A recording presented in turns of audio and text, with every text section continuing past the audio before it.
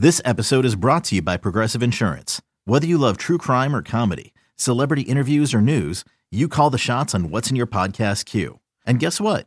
Now you can call them on your auto insurance too with the Name Your Price tool from Progressive. It works just the way it sounds. You tell Progressive how much you want to pay for car insurance, and they'll show you coverage options that fit your budget. Get your quote today at Progressive.com to join the over 28 million drivers who trust Progressive. Progressive Casualty Insurance Company and Affiliates. Price and coverage match limited by state law. The following is a presentation of A's Cast, your free 24/7 nonstop destination for A's baseball. Go to athletics.com/A's Cast to download the app. Restrictions apply. From baseball's top personalities, the great Chris Russo joins us once again, to the game's top players. Joining us is the All-Star, Matt Chapman with us. You never know what stories you're going to hear. If you make your way down here, I might be able to make some time and go out there and see the great Chris Townsend. This is A's Unfiltered with Chris Townsend. Welcome to another edition of A's Unfiltered with Chris Townsend, and we're going to be celebrating the swinging A's. Every one of our guests won 3 World Series rings with the Athletics. Reggie Jackson, Rollie Fingers, Sal Bando, and Dick Green. This is star-studded. And we're going to start with the straw that stirs the drink. Mr. October, Hall of Famer, 14-time All-Star, 5-time World Series champion, AL MVP in 1973, 2-time World Series MVP, 2-time Silver Slugger Award winner, 4-time AL home run leader, and a 1-time AL RBI leader. His number 9 is retired in Oakland. His number 44 is retired in New York. He's in the A's Hall of Fame. He's in the Yankees Hall of Fame. And he was inducted into the Baseball Hall of Fame in 1993. Here is the great Reggie Jackson. Chris Townsend with the Oakland A's. How are you? Okay. Righty.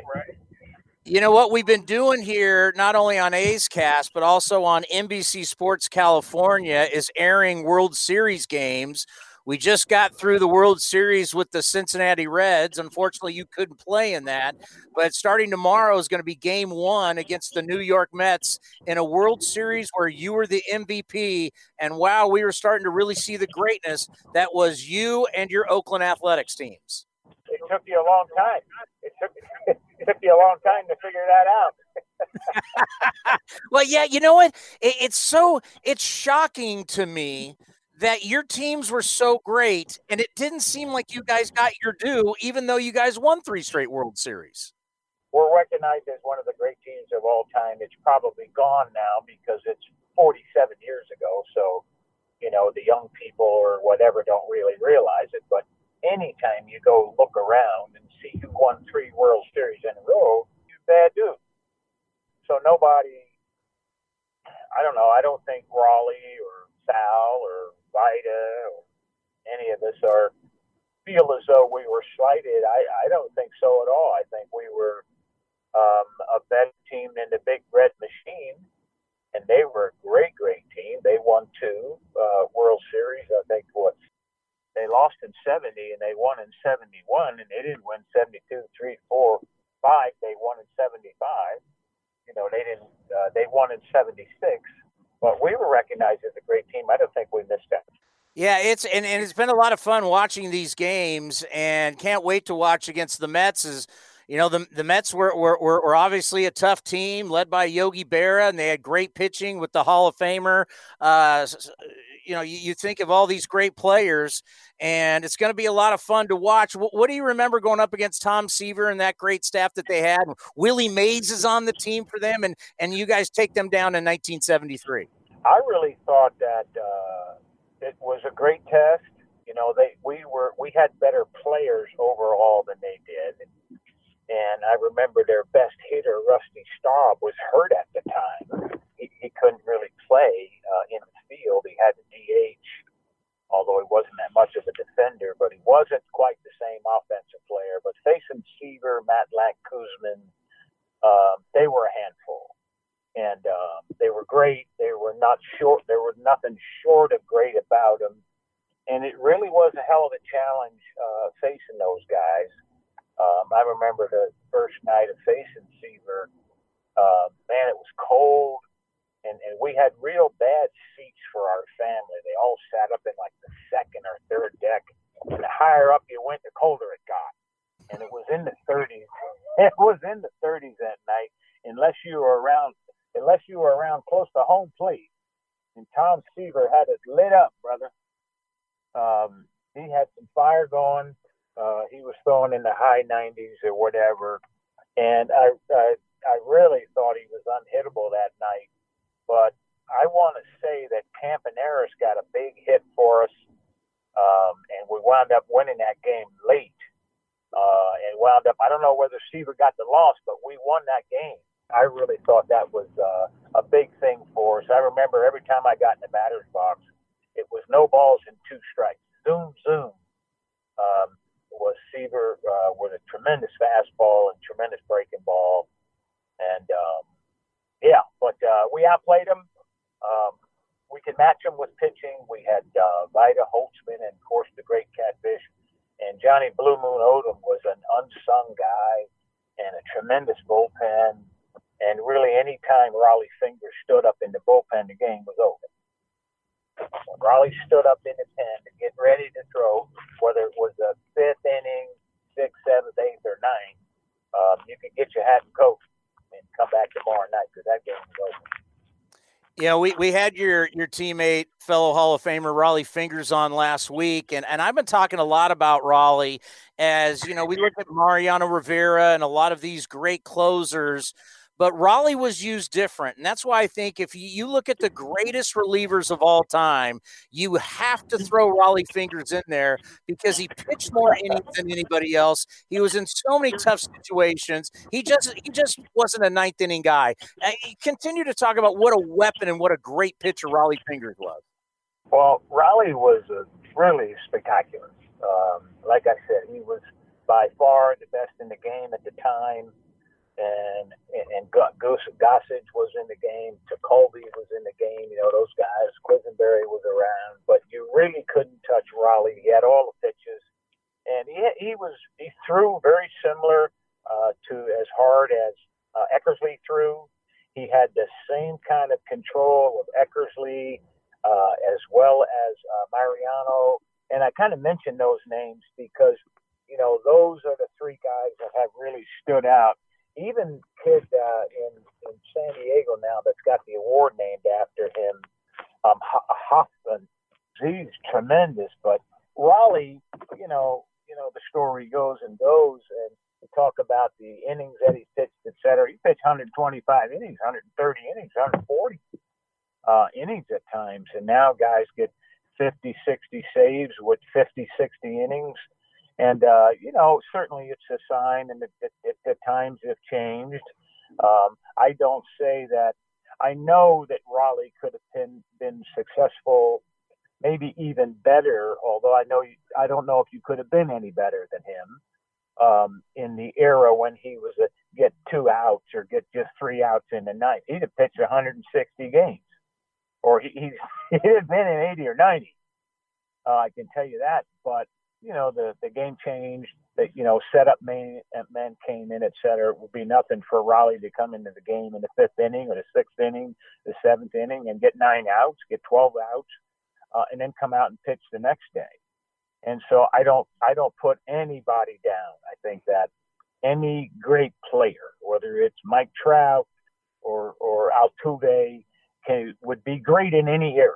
And I think that Eckersley and Gossage and Fingers and Mariano were all as good as you could ever be in their era and could have pitched in any era.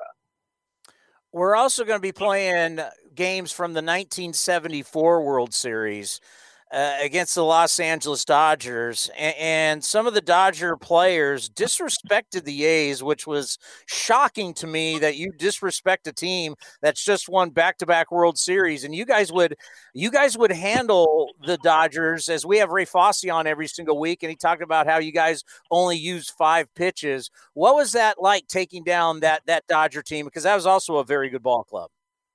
I remember playing the Dodgers. I enjoyed it. And as a matter of fact, I've had 3-4 World Series that was involved in that against them. 2 more with the Yankees, 3 more with the Yankees, I guess.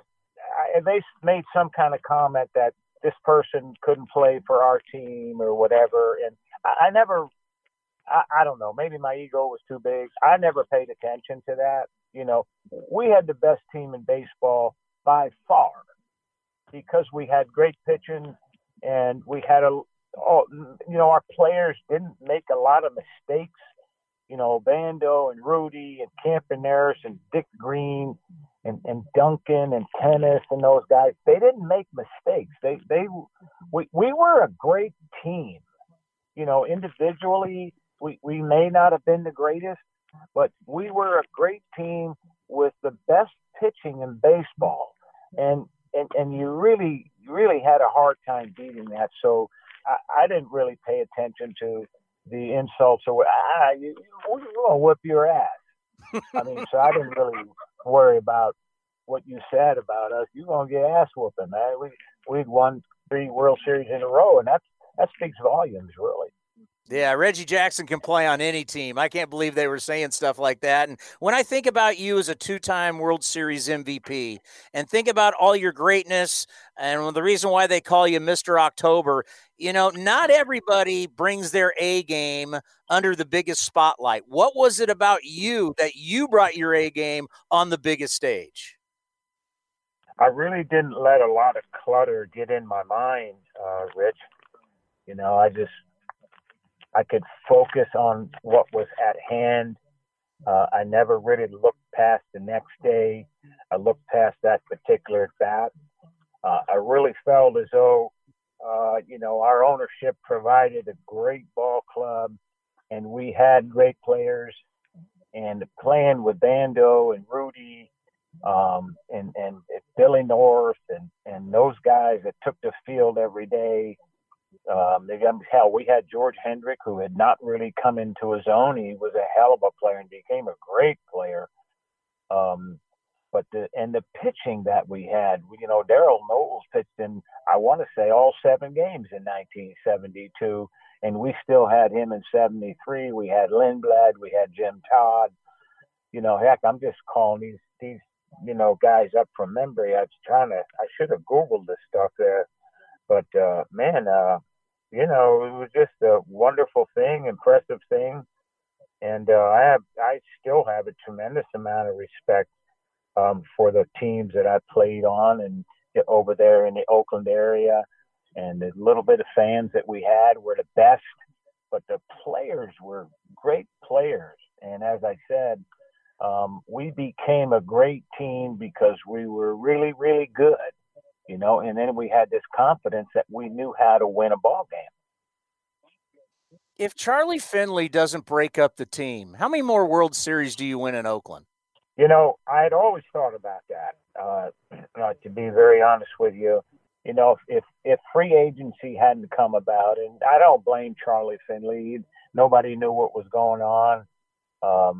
He sold players, he traded players, and he was trying to rebuild, et cetera, because we didn't have a good fan base. We didn't have enough money to compete with the teams in New York and the Red Sox and the Yankees, and we just didn't draw people like Chicago and LA, et cetera. So he did the next best thing, and that was to try to sell his teams. And, that's really the way it went. It went, and that's why we broke up. But I really think if they would have kept the free agent clause silent, if that would not have happened, then, we were all 28, 29 years old, and we'd have won 3 or 4 out of the next 6 or 7 World Series. We were good, and we were really good players, and we were a great team with great pitching. The only 300 hitter we had was Joe Rudy. Yeah, it would have been amazing to see if you guys would have stayed together. And let's end on this, because I've always wanted to ask you, you had some of the greatest quotes of all time when you were with the New York Yankees. And, of course, you go and star with the Yankees and win more World Series. What was that relationship like between you and the New York media? I have still have a great relationship with the New York media. I think it was contentious at first when I was a player there. They considered me cocky and egotistical. I was confident because I knew I was good. I played 10 years in the league, and I'd had success and led the league in homers and ribbies and all that other stuff. And we'd had some world championships. So I kind of walked around, I guess, with a self-assuredness, arrogance, cockiness, whatever you want to call it. And it turned them off or whatever, because the Yankees weren't the team that I was on when I was with Oakland. So it's like, hey, bro, like I didn't go up in the world. You know, I'm over here now. So don't try to say like you're gonna make me, et cetera. So, you know, I had that kind of attitude, and it didn't go over well. But you know, I didn't. I guess I got abused and got beat up a little bit. But hell, they didn't talk about my parents or my family. And if that was the case, all I had to do was play ball, and I could control the media. You can always control the story. My father used to say, you can always control the story if you got another at bat. if you got a bat in your hand, son, it don't matter if you're hitting first or ninth. If you got a bat in your hand, son, you can control the story. So don't worry about the media. And so if we won games, whether it was New York or wherever, you know, you can control the story, and it didn't really bother me that much.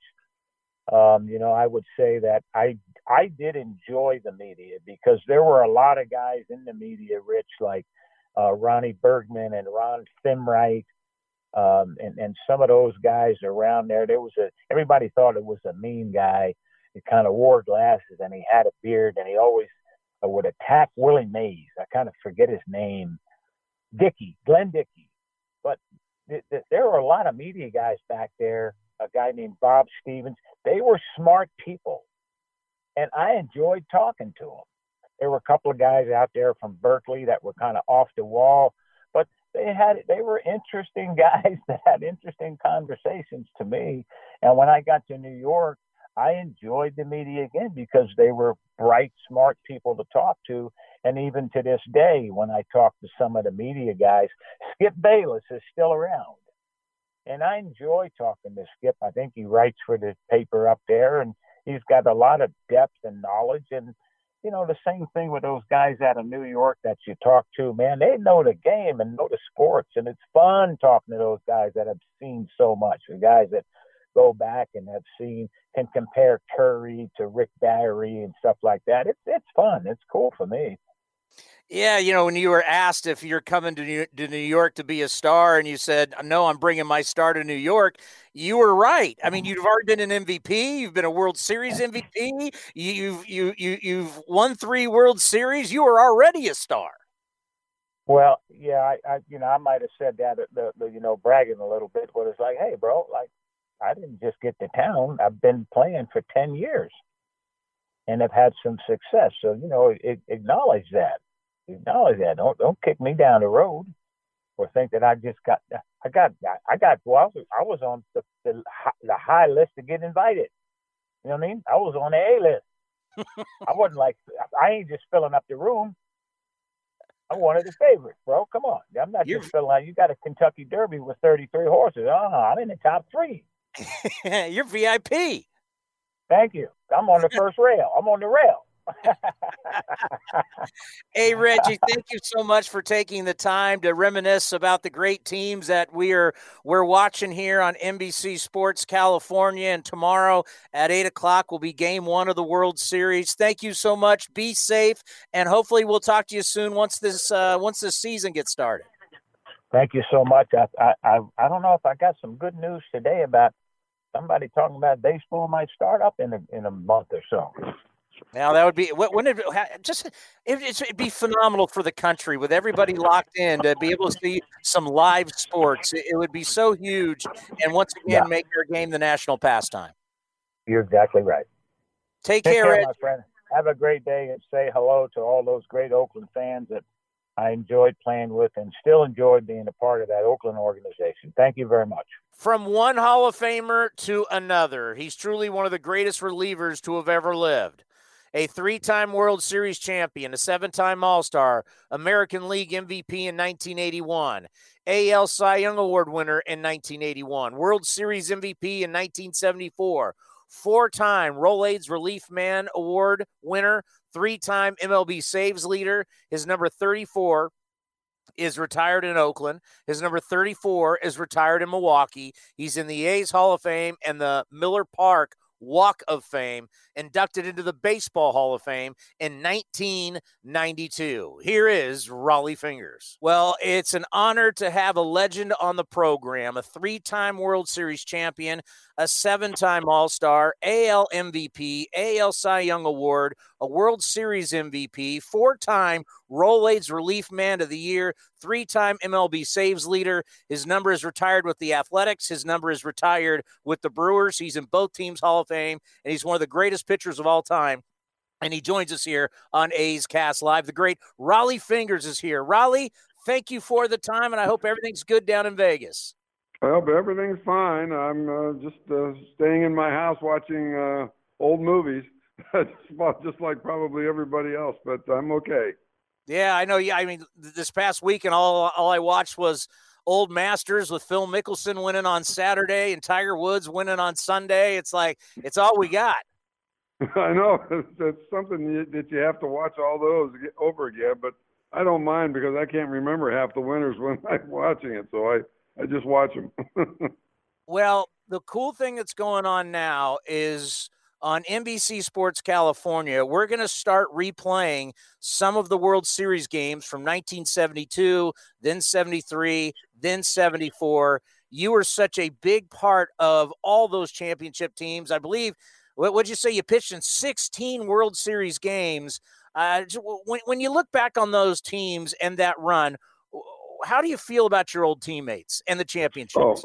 Oh, golly, when you're doing it, you really don't think that much about it. You're just going 1 year at a time. And I think winning in 1972 over Cincinnati was probably the most fun because we were so heavily underdogged. I mean, we weren't supposed to even score any runs against these guys, and they were going to kill us.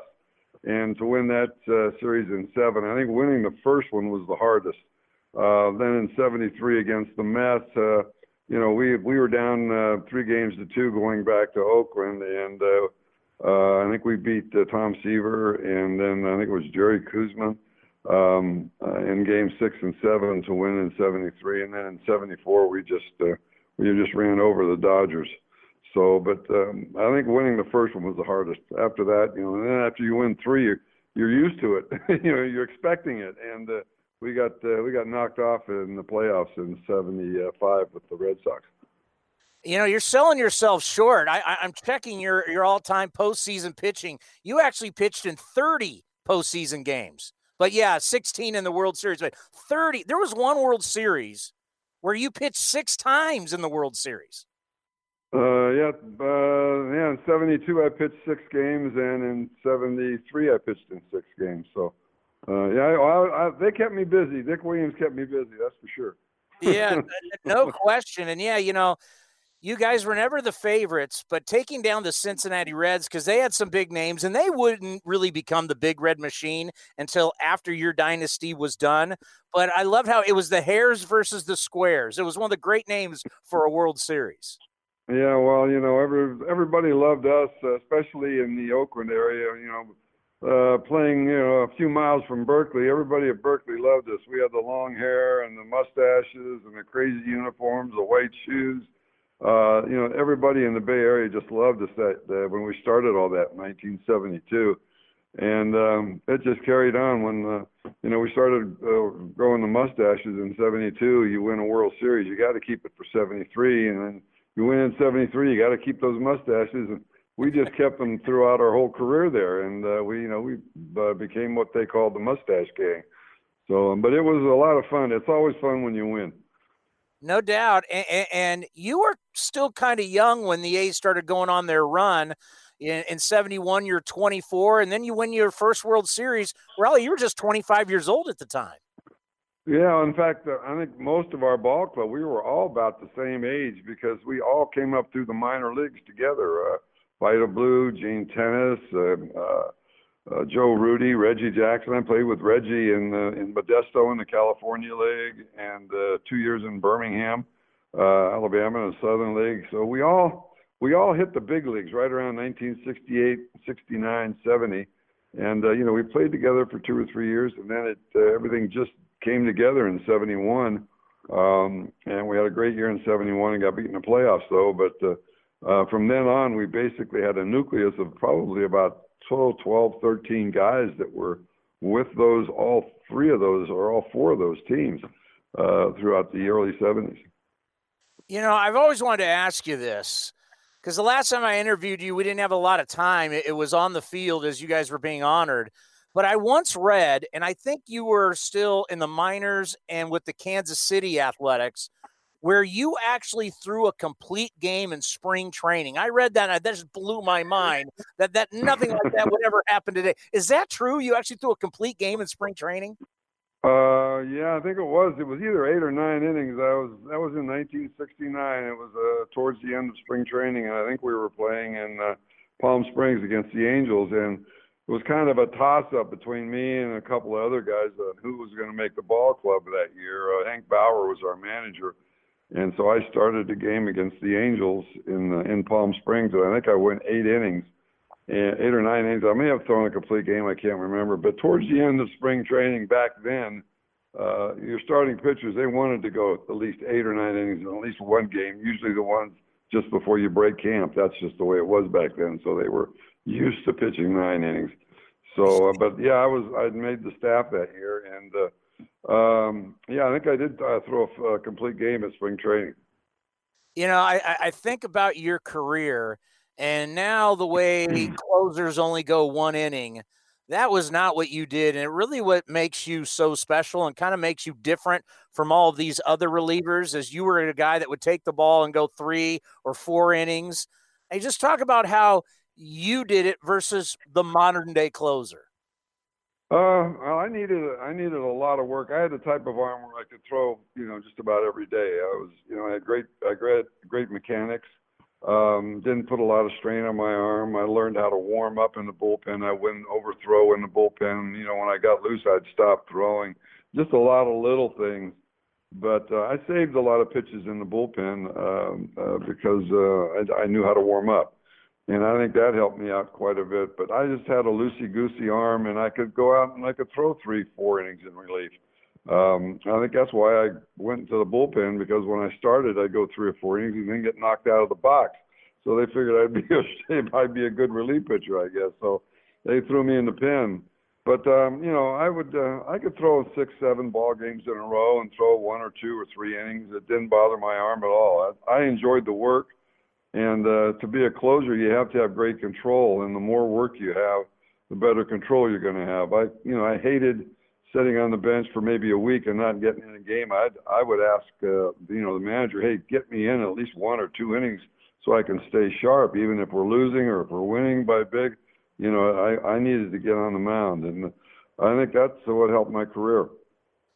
And you pitched on a staff that had just some great players. When you think about Catfish, he's a fellow Hall of Famer.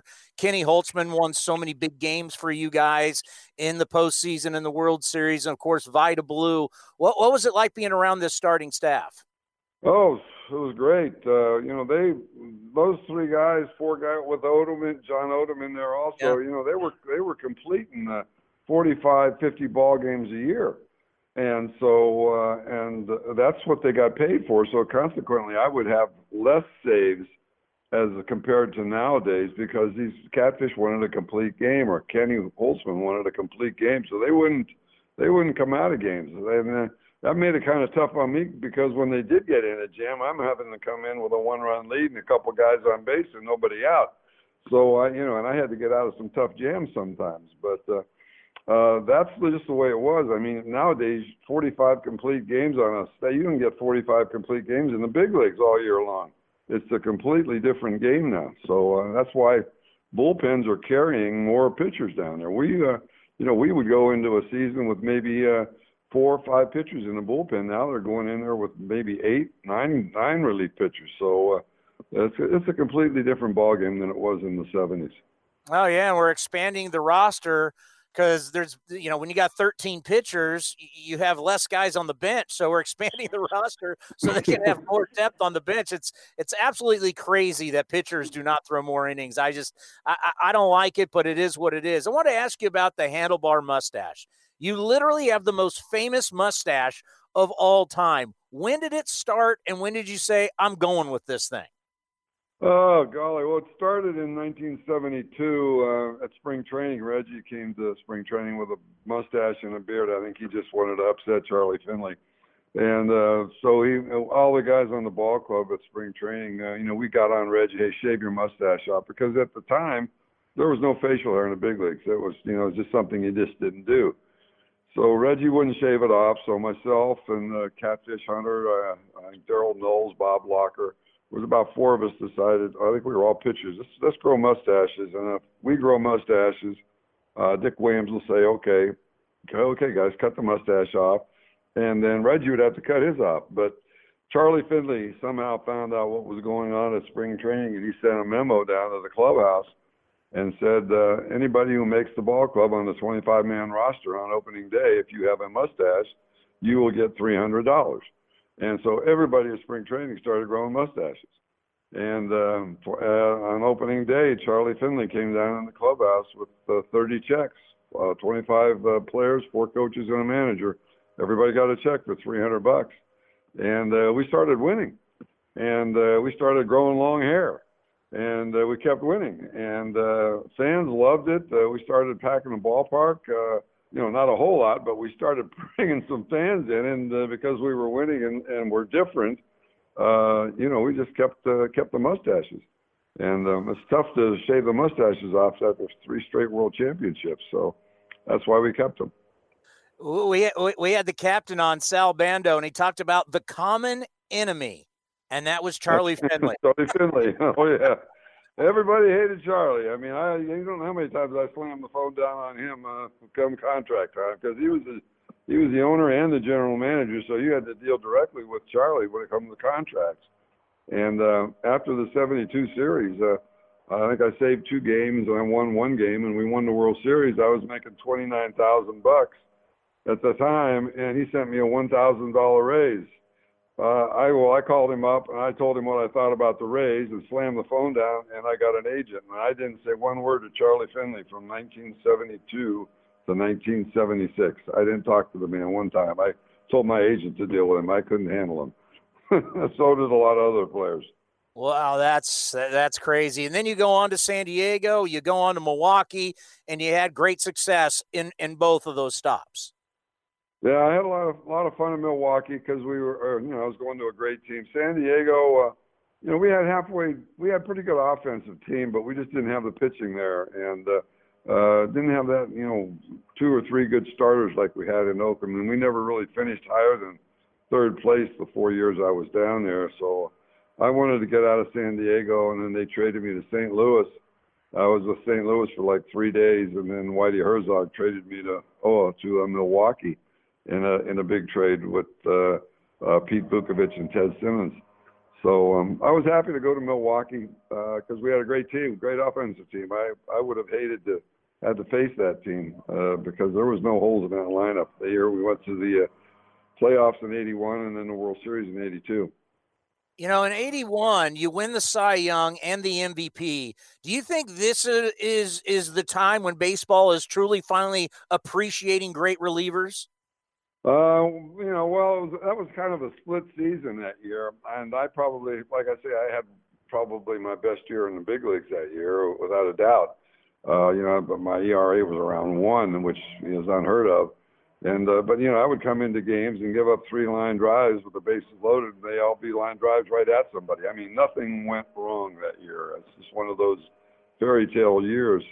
And I think after the 73, 74 World Series, somewhere in there, I think organizations started to realize that having a guy in the bullpen that could pitch the last 3 innings of a ball game, you're going to win. And I think that's when it all changed. There were some guys before me. Dave Justy, Clay Carroll with Cincinnati. There were a few relief pitchers in there, Hoyt Wilhelm, but he's throwing a knuckleball. But back then, your starting pitchers they wanted you to go complete games. And it all changed about that time in the early 70s, where organizations realized they needed that closer in the bullpen to win. So then, Goose Gossage, Tug McGraw, Dan Quisenberry, Kent DeColvey, all the ball clubs ended up having great relief pitchers, and that's when the game changed a little bit. Raleigh, it is always an honor to have you on the program. We're going to do everything we can to get you these games so you can watch them down there in Las Vegas and get to watch you and your old teammates and just watch the greatness that was the Oakland Athletics during that time. Thank you for your time. We appreciate it. Be safe down in Vegas, and we'll talk to you soon. All right. Thanks a lot. It was a pleasure being with you. From two Hall of Famers to a captain, Captain Sal. He came up with Kansas City and ended his career in Milwaukee. A 4-time All-Star, a 3-time World Series champion at Arizona State, just like Reggie. He's one of the great third basemen in the history of this organization. Sal Bando, the captain, joined me on A's Cast Live. Well, it is an absolute honor to have him on the program again and to talk about the great teams in the 70s. He's the captain, Sal Bando. Sal, thank you so much for taking the time down in Arizona. Chris, it's a pleasure to be here and talk with you, and I look forward to the memories. So it never gets old that your nickname's Captain, right? I mean, that's got to be pretty cool. Well, it's an honor, and the guys were great with it, and so you learn to accept it, and I just made sure that I didn't lord it over them. Well, we have Ray Fosse on every single week, and we're always bringing you up, and we know what you meant to these ball clubs, and I think one of the really cool things for A's fans, especially for someone like me that was born in 1972, I mean, I was a baby. I didn't get to see these games, and now we're going to be running these games on NBC California. Don't you think it's going to be really special for these younger A's fans to really realize how great you guys were? Absolutely. And if they're really baseball fans, they'll understand the uniqueness and the consistency that those teams had. And it's really what's missing in baseball today is that consistency. No doubt about it. I think really in all sports where you don't see guys stay on one team for a very long time and you don't build that brotherhood, that kind of chemistry that you need to win championships. And, we always look back and we've read the books, The Last Dynasty and the Charlie Finley book, and they talk about how you guys were fighting all the time, but you guys were like brothers. Well, you know what? We had the common enemy, and that just brought us together, and we knew that the only way we'd enjoy this is to win. And that common enemy was Charlie Finley? Charlie Finley, exactly. I mean, it's still crazy to think. I mean, of course, you ran the Milwaukee Brewers. You know what it's like to be an executive in this game. It's just hard to believe when you're looking back that a man was running a team in Oakland from Chicago. By phone. Yeah, he wasn't watching the games on his computer. He was. I mean, do you look back? How crazy is that? Well, I mean, when you think back, what saddens me is we could have continued on with winning teams after '74 season, but with him losing Catfish, breaking up the team, it was a shame to break up the dynasty like that. When you think about what you guys were building in Kansas City, and then you make the move over to Oakland, at what point did you start looking around going, you know what, we're going to have a shot at this thing? Well, I think after our first year in Oakland, I think we finished at 500, which was the first time the A's had really done that. And then the next year, 69, we really improved a great deal. Minnesota was still, the Twins were the team in our conference. But then we started to play them and compete with them and start to beat them. We knew we were on our way, and Reggie was coming into his own. Catfish was coming into his own. We had a stopper in Raleigh. We had Campy. We had consistency in the field, and it was just a matter of doing it on the field. And how big was it to finally get over the Baltimore Orioles? Because you had some great battles with them. Well, we really did. The first year we got the playoffs was Detroit, and then the next 2 years it was Baltimore. And Baltimore had a team like ours. They had good pitching, timely hitting. So it came down to who's going to make the most mistakes. And fortunately for us, Baltimore made them. And your first World Series, you're going up against what we would later know as the Big Red Machine. And Cincinnati was favored in the series. They had Pete Rose. They had Johnny Bench. They had Joe Morgan, Perez. They had a lot of great players. What was that like taking down the Cincinnati Reds? Well, what people don't realize is we lost Reggie in the last playoff game, so we didn't have him. Darryl Knowles, our number one left-hander out of the bullpen, was hurt, and he didn't play the last part of the season. We didn't have him. So, it was amazing that we were able to compete with them. And then at that, once we got out there and we saw that, they're not that much better than us. In fact, they're not better than us. And our pitching kept us in the games. We had some timely hitting. Gene Tennis had a great series, got the MVP. He hit a bunch of home runs. It was just a matter of everybody doing something different. Yeah, that's the one thing Ray Fosse has said, because he comes over from Cleveland and, he always jokes that their season was over on opening day.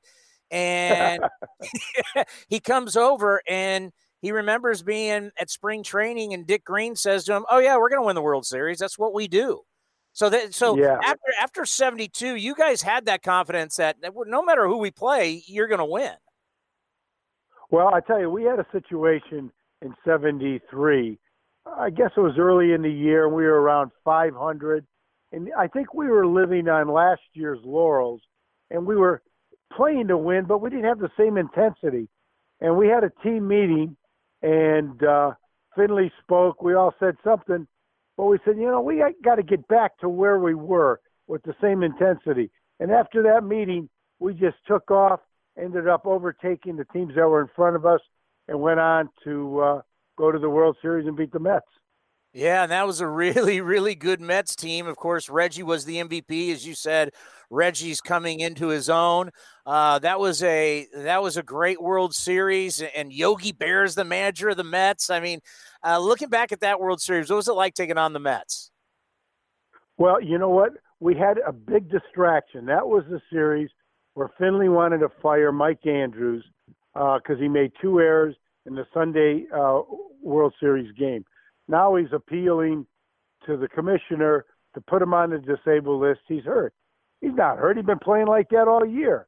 And we really got upset with Charlie. And Bowie Kuhn, at the last minute, wouldn't allow it. And they let Mike Andrews stay on. And it was great for team morale. And we rallied around Mike. And the fans rallied around it. And again, another distraction in the World Series, but we overcame it. And didn't the Mule come with you guys to New York? Well, he probably did. Probably sat with Charlie, but I don't remember that. I just know we had enough problems with trying to stick up for Mike Andrews. Yeah, that's the one thing about your group going through the years. They're always – I mean, as a player, what was it like? There was always something going on. I can remember in the clubhouse in the next year with the Dodgers, against the Dodgers, and the clubhouse guy comes up to me. We're having a practice before the series starts, and he goes, he says, "Sal, I'm nervous." I said, "What are you nervous about?" He goes, "I keep hearing about all these fights and this and that you guys do." I said, "Believe me, it's not true. It's overrated. I no sooner got it out of my mouth, Blue Moon Odom and Raleigh Fingers get in a fight, and they have to take Raleigh to go get stitches in the back of his head." You guys are fighting during the World Series. Yeah. Oh, God. It had nothing to do with baseball. It was a personal thing, and one guy says one thing, the other guy objects to it. Here we go, and Raleigh falls back, hits his head against the locker, has to go get stitches. Oh, God. And as you were telling the clubhouse guy, don't worry about it. Yeah. And he looks at me and says, "Get out of here," and just And then the third World Series, of course, you guys in the New York Yankees are the only franchises in baseball history to win 3 in a row. The Yankees did it a couple times, but that's what makes you guys so special. You're one of only 2 teams. And now you're taking on the Los Angeles Dodgers, where you talk about consistency, the infield that they had. You look at the consistency, and that was a really good Dodger ball club. Oh, it was a very good Dodger ball club. He had great pitching, good offense. But I think, I don't know who said it, but one of the guys said, there's only 3 guys that could play on our team. They said myself, Reggie, and Catfish. And that really upset us because we felt we were man for man as good, if not better. And we went out and did it in 5 games. Yeah, and Ray Fosse always tells us you guys only use 5 pitchers in that World Series, which is amazing. Yeah, well, in those days, your starters were supposed to go more than a few innings. And we built it on that. We had Holtzman and Blue and Catfish. I mean, those are 3 great pitchers right there. Yeah, and I always like to bring it up because everybody knows about Catfish because he's a Hall of Famer. Everybody knows Vida Blue because he was a star and an MVP of Cy Young. But Kenny Holtzman won so many big games for you guys. Yeah, Kenny was really he was the asset that really got us going. We got him in a trade. That gave us an established left-hander go with Vida. And left-handed pitching is hard to come by. So we had 2 starters that were above average. And we won a lot of games because of pitching. And I think of your post-playing career.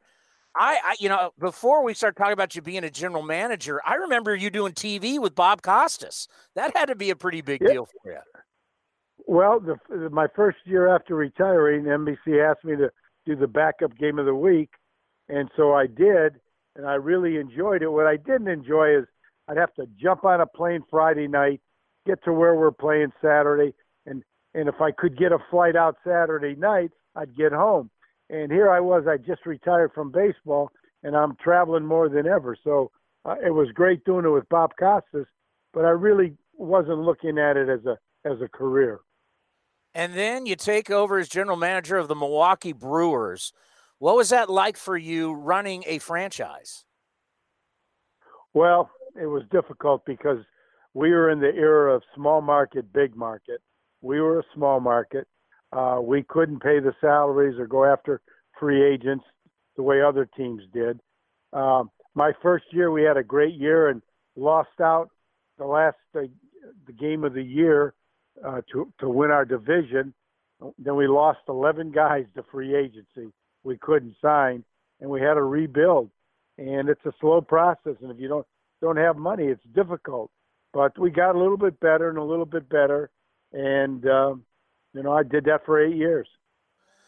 Yeah, that's really when we started to see cable money come into the game. Then we started to see the new ballparks, and it really changed the finances of Major League Baseball. I mean, the cable money changed everything.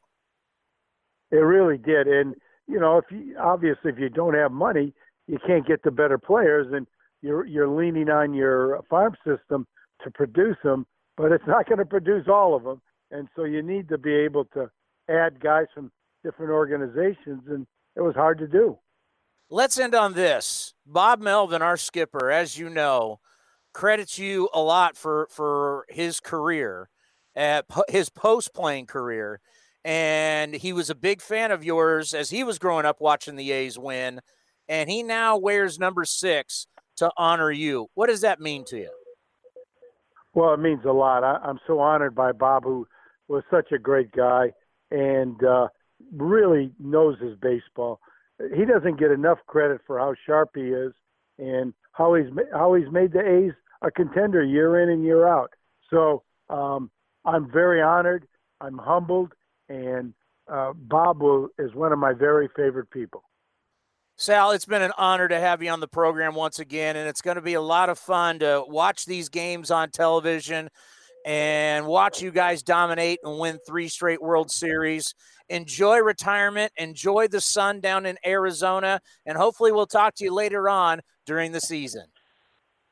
Same here. Okay. Thank you very much. From the captain to the second baseman, Dick Green in 1974 was so good in the World Series.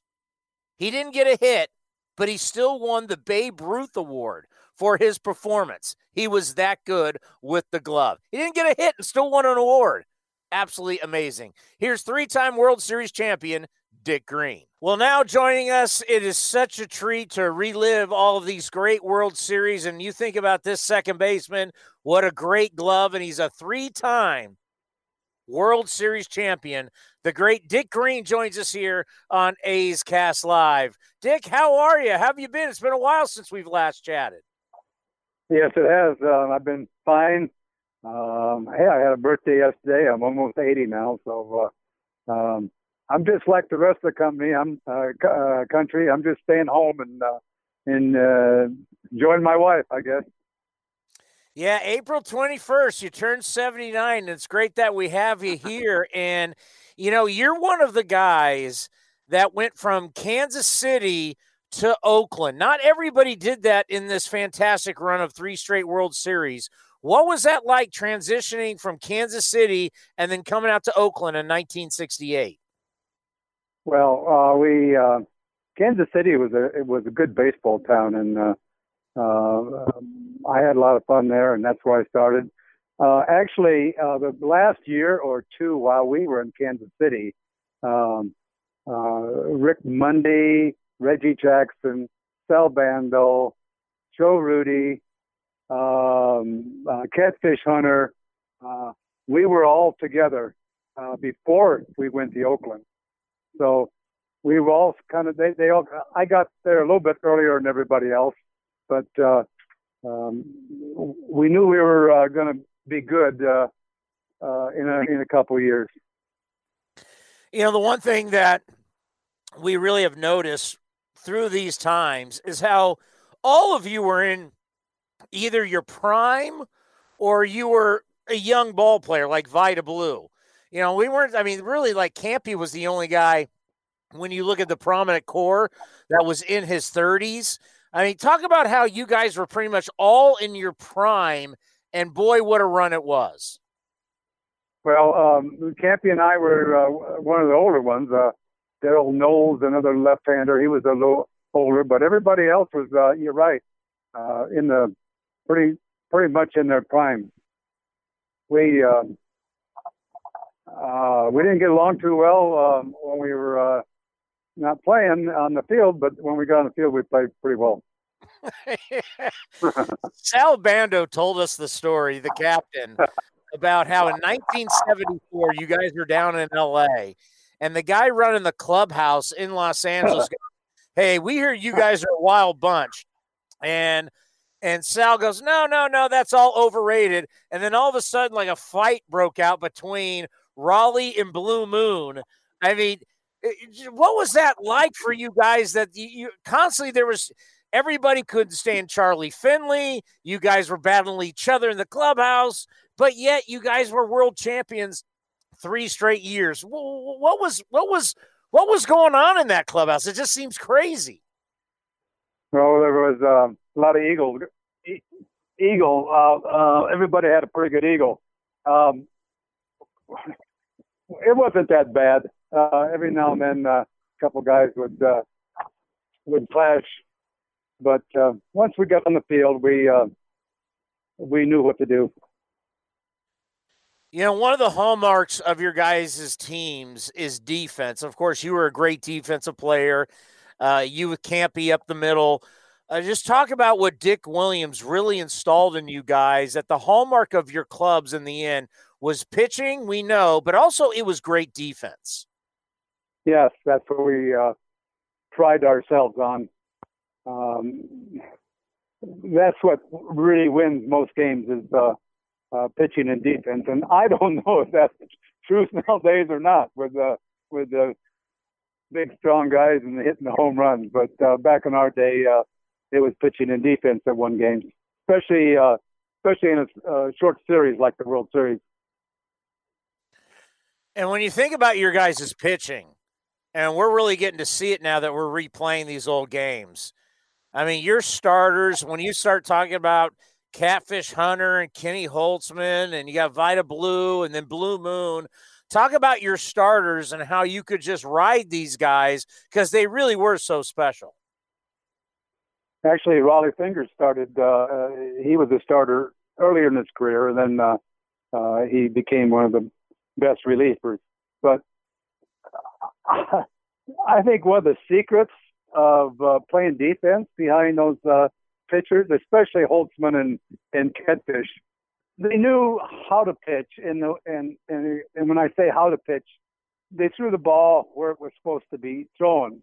The catcher would indicate where the ball was supposed to be thrown and what kind of pitch it was. And of course, the second baseman and shortstop knew exactly what was coming all the time because we could see the signals.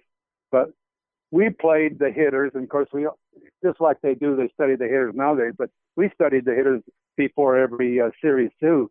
And if the pitchers can throw the ball where they're supposed to throw the ball, and we know if the hitter's going to hit that pitch, we know where he's likely going to hit it.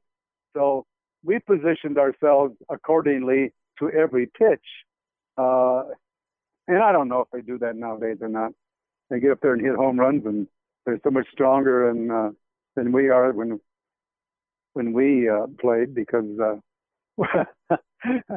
after we played during the season, we had to go home and get a job. Hey, you had 80 home runs in your career.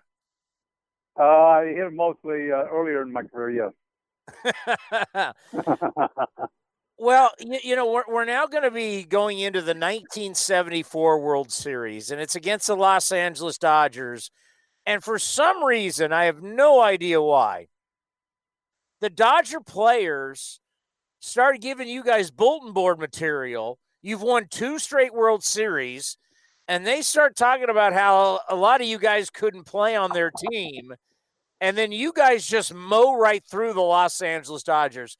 Take us through what it was like to play in the 1974 World Series. Well, I thought the 72 World Series was we were lucky to be there. We just wanted to make sure that we weren't going to do anything bad. 73, we got a little better, and then of course I think our best team was 1974. The Dodgers had a very good team. They had good relief pitching. They had an all-around team, but they did have some bulletin board stuff. I don't know who spouted off, but it helped us a little bit. It gave us a little incentive. They said I think there are 1 or 2 guys on their whole starting lineup is all that could make their team. And the 74 World Series is kind of special to me. I didn't get a hit, but I did catch a few balls and made some plays. Yeah, you got the Babe Ruth Award in 1974. I did. I got to go to New York and accept the Babe Ruth Award, and I didn't have a hit. Well, hey, when you play great defense, and that's kind of something I think is pretty cool, is that you were awarded, as you said, you didn't get a hit, but you got this big award, but it was based on defense, and defense is what wins championships. That's true. Yeah, actually, it was called the Most Valuable Player Award. But I also got that award in Kansas City. They gave me the same award in Kansas City. But Raleigh got back then I think it was the Sporting News or something like that award. He got the car. I didn't get any car. When you look back on it now and to think about winning 3 straight World Series, only you guys and the New York Yankees have ever done that before. What's it like for you to look back and think of the greatness you truly were a part of?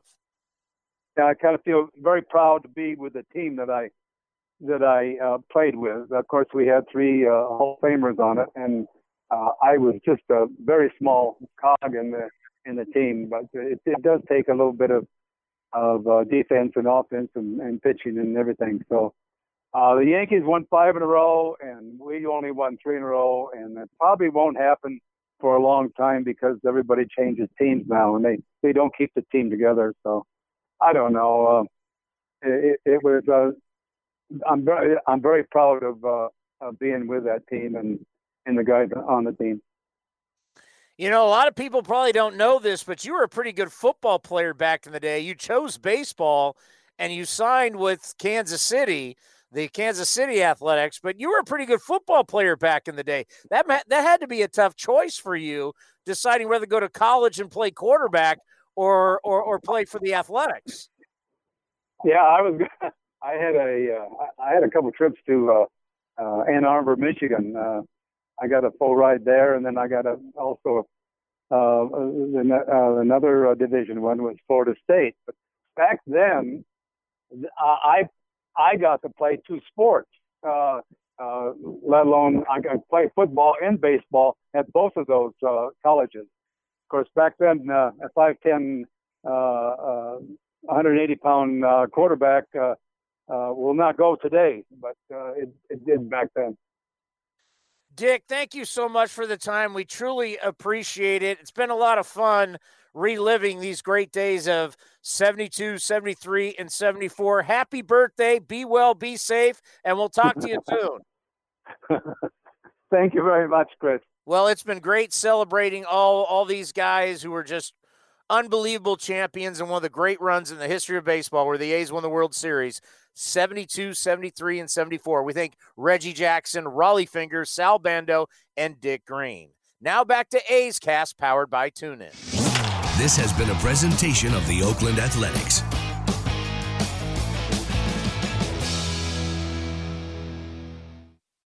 Hey, Rob Bradford here. You guys know I'm always up for a good MVP story, and one of the best stories is Wasabi Technology. Wasabi is the world's hottest cloud storage company, and it's become the go-to provider for professional and collegiate sports teams, including 20 Major League Baseball teams like the Red Sox and NHL teams like the Bruins and Vancouver Canucks. Even the Liverpool Football Club is getting in on the Wasabi action. So, why is Wasabi the MVP? Well, Wasabi was purpose-built to free businesses from skyrocketing storage costs and unpredictable transaction fees that the Amazons of the world are charging. In fact, Wasabi is up to 80% less than those hyperscalers and doesn't charge a cent for businesses to access their data. From Wasabi's AI-enabled intelligent media storage, Wasabi Air, to the industry's only cloud storage service with triple protection against cyber criminals, data deletion, and ransomware, Wasabi's taken the lead in driving innovation in data storage and helping sports teams to unleash the power of their data. Wasabi, another Boston-based championship team.